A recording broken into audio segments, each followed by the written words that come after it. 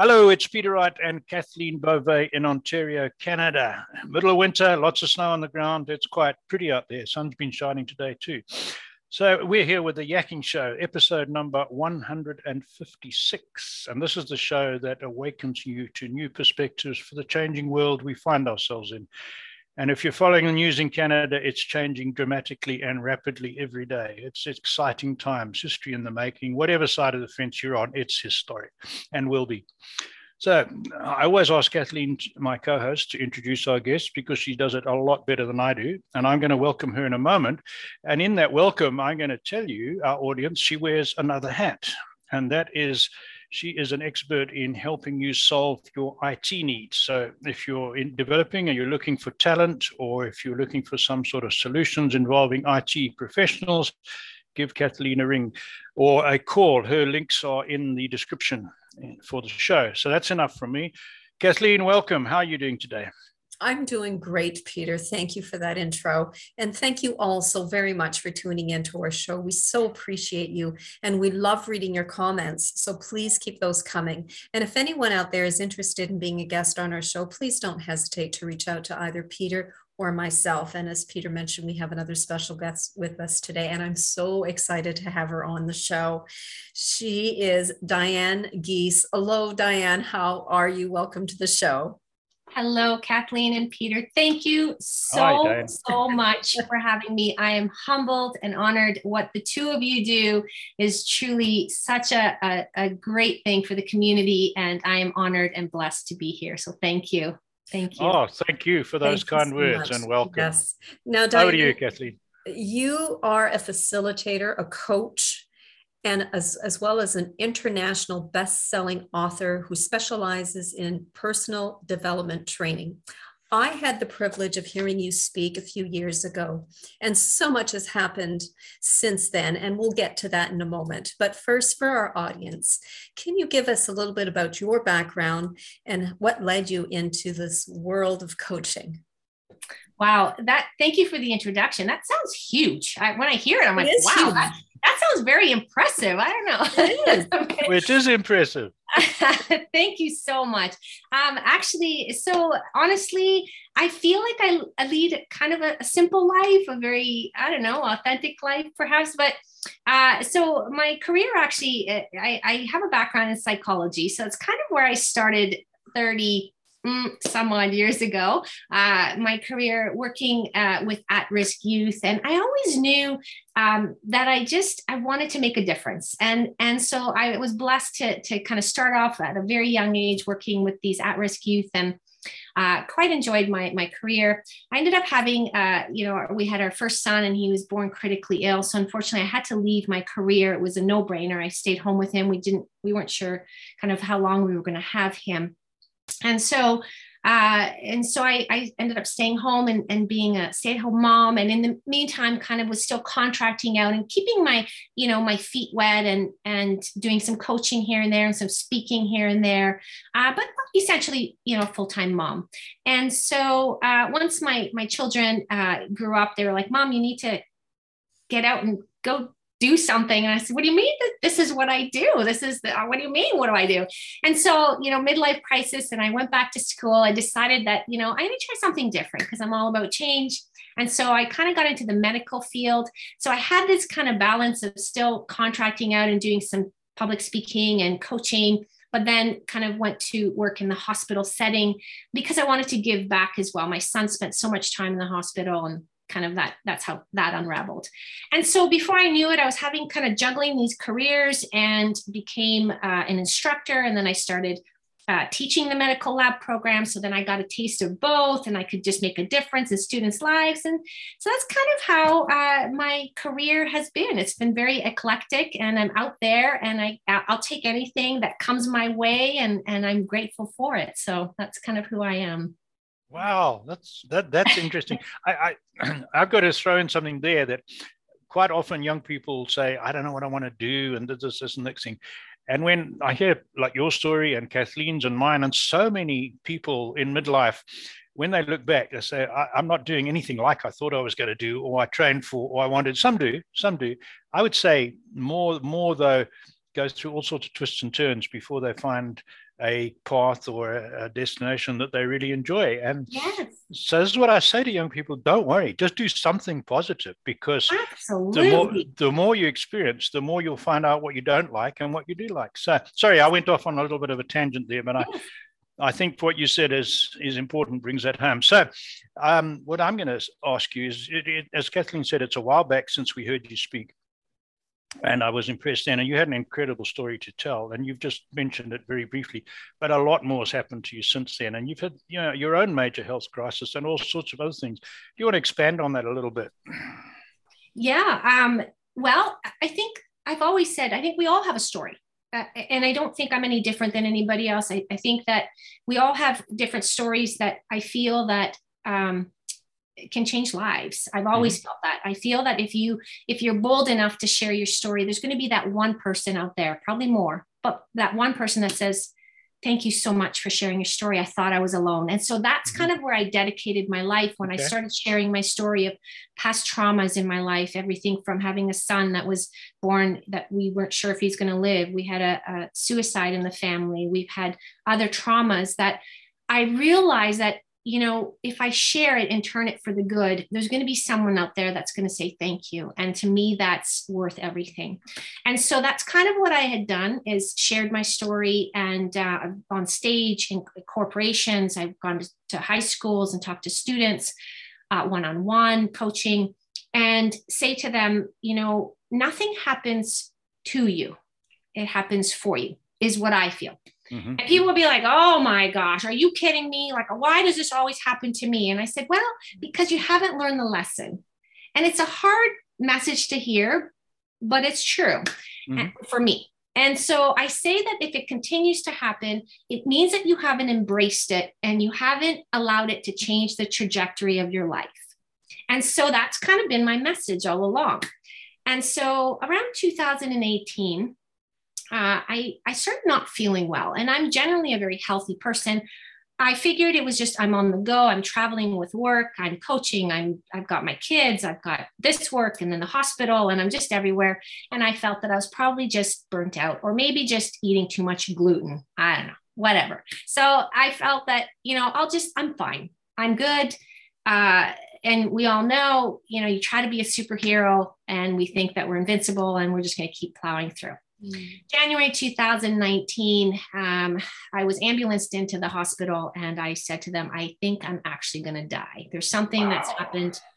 And I know I can be a little dramatic, but honestly, I think I'm going to die. And they checked me out and said, I think something bursted in my abdomen. They did several tests and basically said, we don't see anything. We do see that there might be an abscess in your abdomen, so we're going to give you some antibiotics. I said, whatever you do,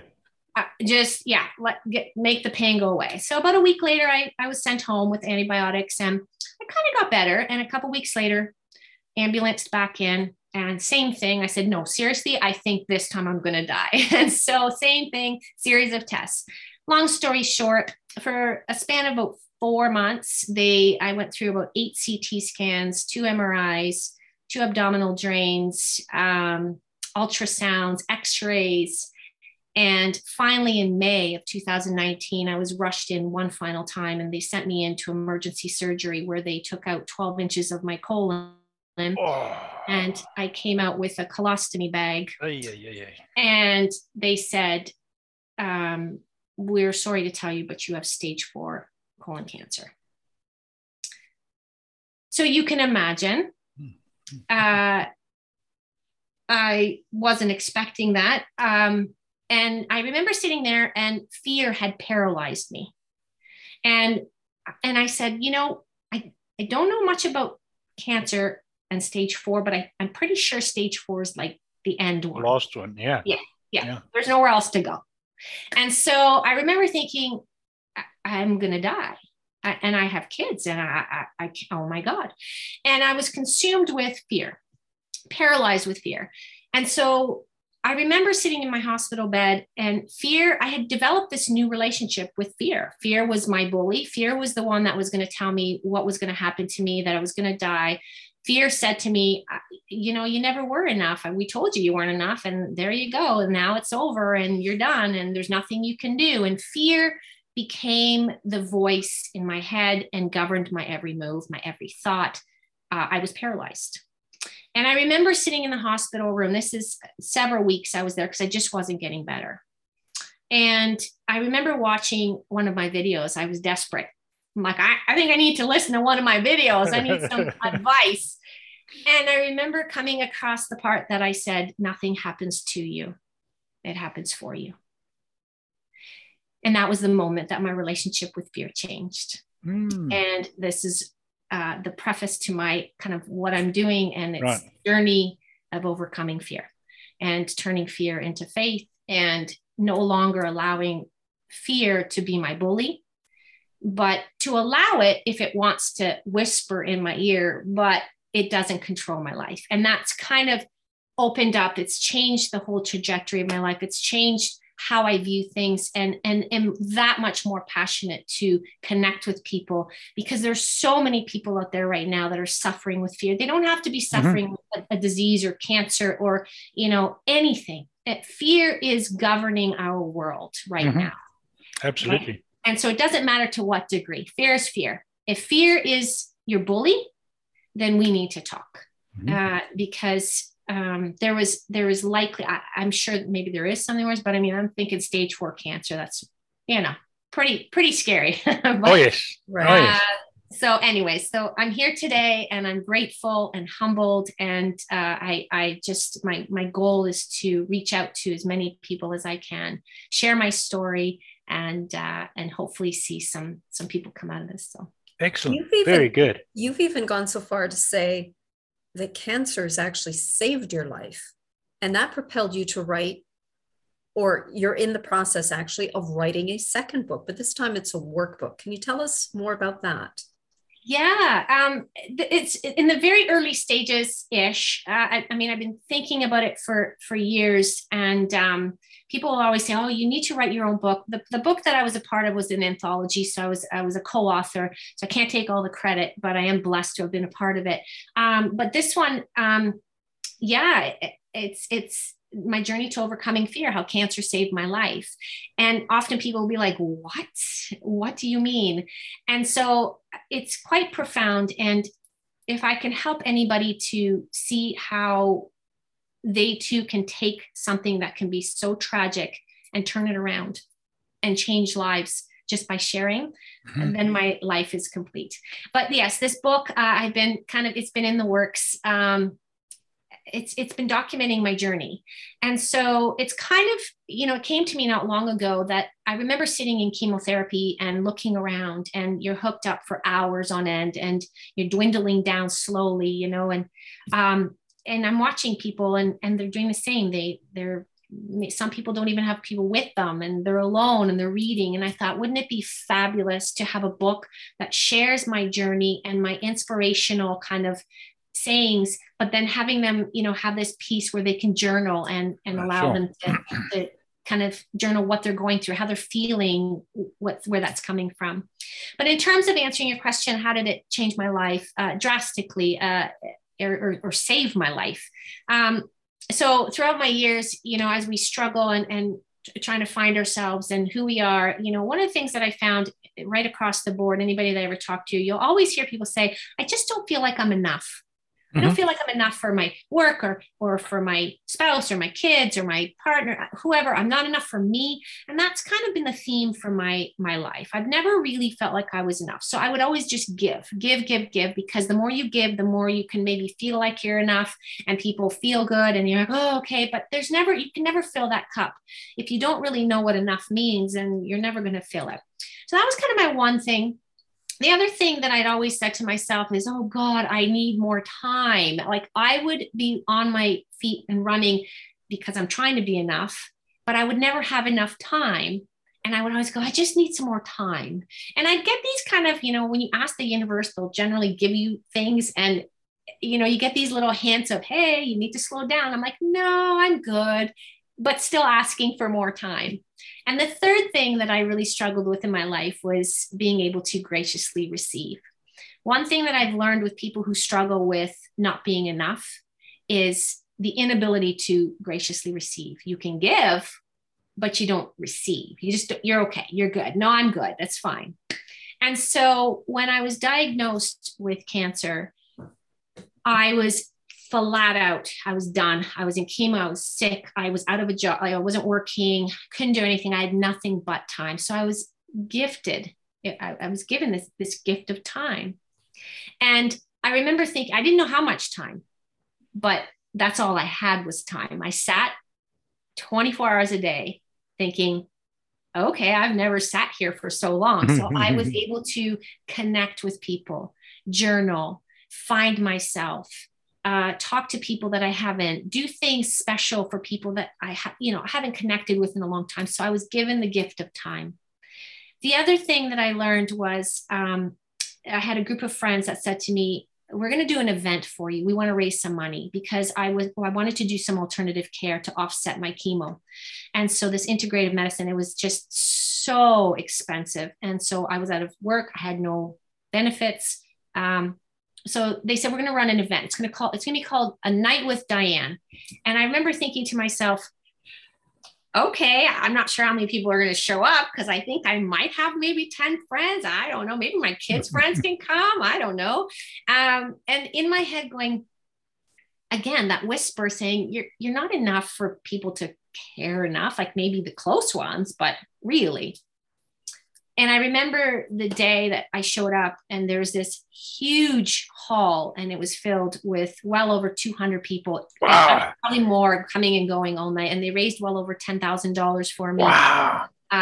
For my alternative treatment. So I am forever grateful to every single one of those people. People were showing up that I hadn't seen for 30 years. People were giving me checks saying, we want to pay for your one treatment at the naturopath. Because it was $375 a hit and it was terrible. And I was humbled. And I remember that moment where I thought, and I'd say to them, why are you doing this? I don't understand. Why is this happening? And they said, because of everything you have done for us, be it that you just showed up to work smiling and positive, and you're always telling us things. And I remember thinking to myself, and I had goosebumps, and I was like, I think I'm enough. I've done enough.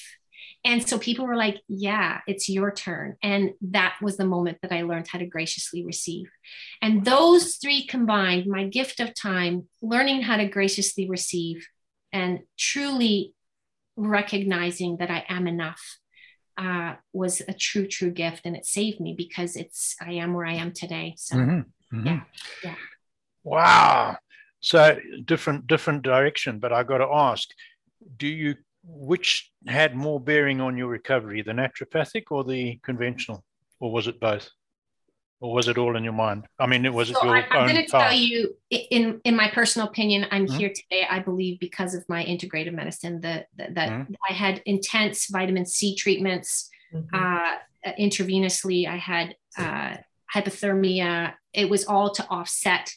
And again, they felt that it was aggressive. I needed to have that chemo, but we were able to kind of use that chemo to do its thing. And again, I continued on well into a couple of years afterwards to get rid of some of the toxins, because we all know, right. There's been people that have cured themselves. I was still too afraid to not, it was a scary time, but yes, absolutely. Integrative medicine is wholeheartedly, I believe. And mindset. It was when I decided I'm not dying. Dying's not an option.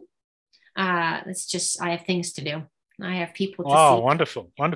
So I'm going to go on a different tack now. I've had an interesting life, not the health scares you've had, but all sorts of other interesting things.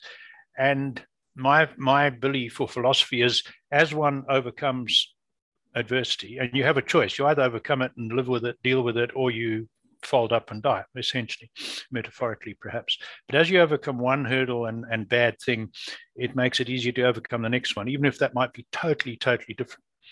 And then the next one. And that's helped me in some pretty nasty situations. And I'm going to throw something else in. People say, you don't seem at all worried about the virus. You don't wear a mask. You don't what do they call it? Social distance. I said, I hug everybody I can. I shake hands. I go to a church with 300 people. When you've had AK-47s in your face, you're not going to get too scared about a virus. Now, this is not my story. I'm just using that as an example. No. But am I on the right track? That if you've had a life that exposes you to a lot of steps that most people would find devastating and you survive, that it just strengthens you all around. And I think you've found the same thing with everything you've gone through. Yeah. You couldn't be more dead on. It truly is. And that's not to, and like you said, this whole 2 years has been very scary for so many people. Mm-hmm. And they're like, oh my God, you need to be afraid. And you had cancer and I'm like, yeah, I had stage 4 cancer. So very little scares me after that. Like not to undermine what's happening, not to say that it's not happening, not to say that people aren't afraid. But yeah, you're very different. You don't see things the way perhaps somebody else does. And again, not to undermine how they feel, but I fear for me is very different now. Mm-hmm. I'm stronger than I mean, I've had my share of trauma and tragedies in my life that I thought strengthened me. But I'll tell you, this one was like, I couldn't believe it. Yeah, like you said, and everybody has their different degrees of their like, no. And like you said, in your case, there's a lot more scarier things than, I don't know, whatever. So it truly, as much as I respect, like everybody will say, oh gosh, I didn't go what you went through, but if you are fearing, it's fear. It's governing your way of thinking. It's creating your belief system. It's telling you can't do this, or, so it definitely, if you can develop a relationship with your bully, which I always say, fear is your bully chirping in your ear, tapping into all those weak spots that you have from your past, things that have happened to you, your weaknesses. Your bully knows those weaknesses, those hot spots, and will chirp in your ear and convince you that you're right. And I, at one point, for some small time, I was like, because statistically, stage 4, this is how long you have.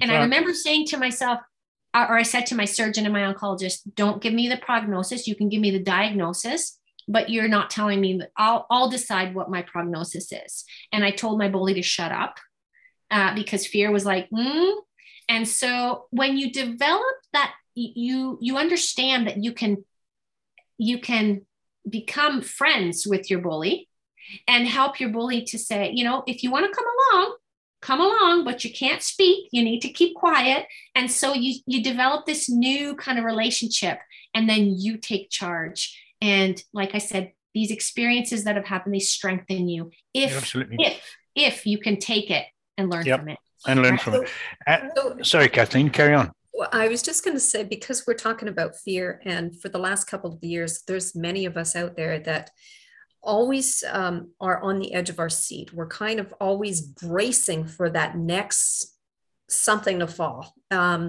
So is talking about fear, what tips would you have for somebody to try to be able to cope with it, or maybe some sort of a different dialogue in the mind that tries to put it into perspective and to cope with it?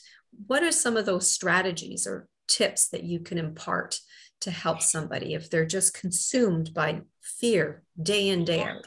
And thank you for that. And that's typically what I'm doing now. I have students that I work with. Again, I teach the medical lab program, but aside from that, I see them coming in. They're like, oh, I want to get into the field, and I want to work and help, but they're struggling so many with mental health issues and depression and anxiety. And I'm doing a lot of coaching just in the class, never mind teaching the lab program, but just literally going, okay, you got this.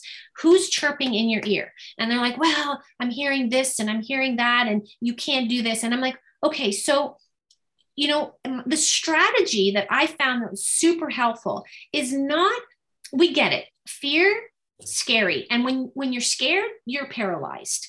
But the moment that you step out, and remember, again, this is kind of where you start becoming a little more spiritual and kind of saying, okay, there's higher powers above. We know this isn't it. There's got to be more that's controlling what's going on in our life.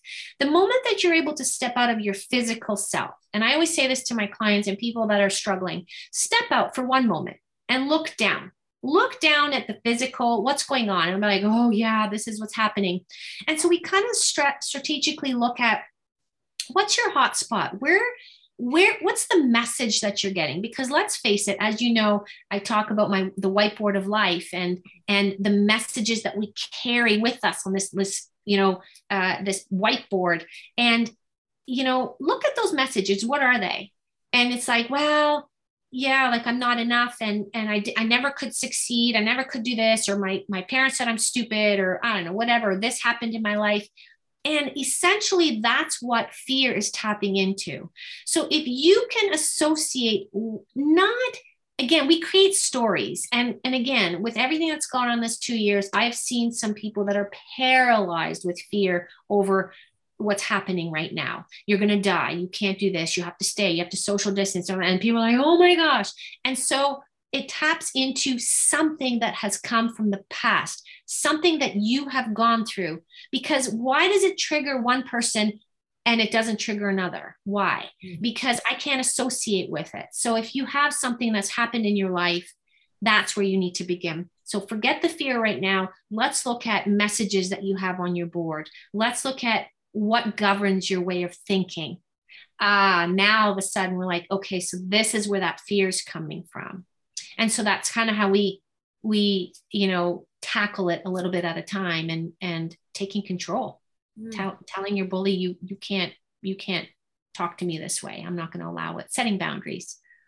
Right. And you just mentioned the whiteboard of life. Can you just go into that a little bit more? Because for those that are just listening and watching this video may not understand what you mean by that. Yeah. So that's kind of where this all started several years ago. I kind of created this like analogy, and it's not new. It's not, I mean, the whiteboard, perhaps maybe it's, something original, but essentially what it means is, I talk to people saying how we all come into this world with a clean slate, so to speak. We've got this kind of, this whiteboard that we carry around with us. And we come into this world, we don't have any judgments. We don't, babies come out. They're like, oh, look at me. This is great. Feed me. I'm good. And there's no judging. There's no self-judgment. There's none of this. That gets placed on people as they kind of start growing up and getting into their, the first things that they start hearing are essentially from their caregiver, which is no. That's the first word they hear is no, you can't, no. And now limitations are put on us. And it's ideally, again, they say, of course I'm going to say no. I want to keep my child safe. Well, yes, you do. But then that no kind of goes, no, you can't have that. No, you can't do that. No, you can't be, they want to be a superhero when they're 4. I'm like, no, honey, you can't be a superhero. It's not a thing. Well, maybe that superhero just means I want to grow up helping people, but they're told no from the beginning. So they're in their head, they're like, okay, that's not an option. So we go through life carrying these kind of messages that are given for different reasons. And then, of course, maybe something happens to us and that's a message. So in my case, I share my story about, again, without getting into it too much, but being raised in a very strict European home. And my parents fought hard to, they left the country and came here, couldn't speak English, didn't have money. And so they carried a lot of their stuff and wanted to protect me. But by doing so, they said, you're never going to be anything if you don't have money. That was, my dad wanted me to just be somebody, but that was his message. And in my head, I translated that as I'm not. So that means I'm nobody now because I don't have money. We didn't have money. And so I wasn't like the others. So now I've created this own message on my board saying, I'm not like the other people. I'm different. My dad always said to me, don't trust anybody other. Not because it's just because he was hurt and people scammed him and, whatever. And so that was his reality, not mine, but he placed it on me. And when you're little, that's what you believe. So I didn't trust anybody. People would talk to me and be like, what do you want? What's going on? And so you start developing these kind of behaviors and these beliefs. And that kind of translated into my teenage years. And then, of course, I didn't believe I was enough, and I didn't do well in school, and I didn't think I was going to succeed. And just this self-fulfilling prophecy. And so ideally, what I talk to people about is the very first thing you should do is really look at the messages that have been placed on your board and how much of that is a self-fulfilling prophecy. I remember my mom saying to me all the time, don't get excited. Don't, because they're very superstitious. Don't get excited. Something bad will happen. And I remember going, oh my God, what is going to happen? And I remember thinking to myself, you know, when somebody says to you, there's a boogeyman in your closet, when you're little, you just believe it. No, I'm not checking because I don't know. And that was me. I was like, I'm not testing it. So I would literally, as you hear my talks, I'd say, you know, I'd go through my adult life going, oh, I'm not being, people were like, aren't you excited? And I'm like, no. And I'm like, chill. And they'd be excited. I'm like, you're a little too excited. You need to back off because I don't need anything happening around me. And I was literally believing that if I were to be excited, something bad would happen. And that's because my mom was so disappointed in her lifetime. And so she wanted to protect me. Right. We're running short of time. So I know that Kathleen wanted to talk to you about something, or you've got a wellness getaway, Kathleen mentioned to me, coming up. Well, not coming up. I wish I did. So yes, prior to COVID and before travel got shut down, we were just about to launch. We were doing some women's retreats, and we were doing a lot of work with corporate companies and taking them away to sunny destinations. And we kind of incorporated humanitarian work. And so we kind of blossomed from there and offer these retreats to women, teens, that basically cater to the mind, body, and soul. So we do a lot of yoga and meditation and self-reflection, humanitarian work, and we get to be out on a beach and reflect. So that is my goal. Again, once travel is back up and running, to get that. And I know we're running out of time, but I have a burning question that I ask all successful people with good stories. So I got to ask you as well. If you were to, with all your experience of different people, your own adversity, your own journey, all the people that you've coached, if I was to say to you, is there one key characteristic, habit, mindset, something key that separates the successful and happy and contented, and I don't just mean money, I mean balanced, from those who are struggling through fear or whatever? Is there some essential difference that you could pinpoint? I honestly, Peter, I wish I could answer it in one sentence. I would genuinely say it's taking control of your own mind. And I know it seems kind of broad, but once again, establish that relationship, know who it is that's what or who is chirping in your ear, and take control of that. And that begins with internal messages. Where do they come from? Clear those messages, rewrite your messages. And the moment you're able to take control of you, truly you, then there's nothing that's gonna stop you, not even stage 4 cancer. So yeah, well done. No, I agree. No, very good, excellent. Kathleen, back to you. Well, Diane, how do people contact you? So I have 2 websites, but the one that can be reached is the www.dianegies.com. Okay. That's where it kind of tells a little bit about my story. It's always being revamped, but that is probably the best way. And anybody that's interested in looking at the retreats, that is EW Getaways. But again, you can be linked from dianegies.com to EW. There's a link there too. So. And I got to say, I've been there. I've been on that website, and it's well worth visiting for our audience. Thank you. Well worth. And for those who are listening on an audio podcast, the link to that will be in the description as well. So that's an easy way to go. Back to Kathleen to round it off. I tell you, Diane, I wish we had a lot more time. In fact, I would love for you to come back, because I know there is so much more for you to tell us and to share.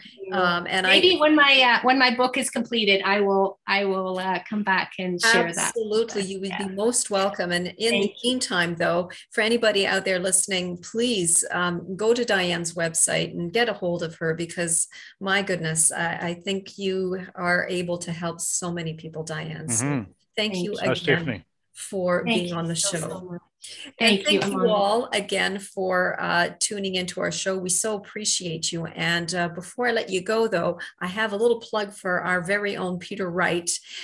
He's written a book, and it's also a wonderful book. I've read it cover to cover.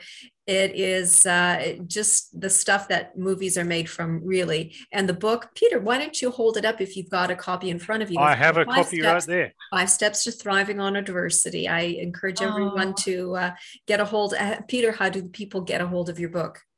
Amazon didn't like it for some strange reason, so you can get hold of it by going to my website, peterwrightsblog.com. On the front page, you can order it, and I will send it to you. And if you order it from this show, I will personally autograph it for you. So there you go. Excellent. Thanks for that, Kathleen. Thank you once again, and until next time, take care. Bye-bye, everyone. Goodbye.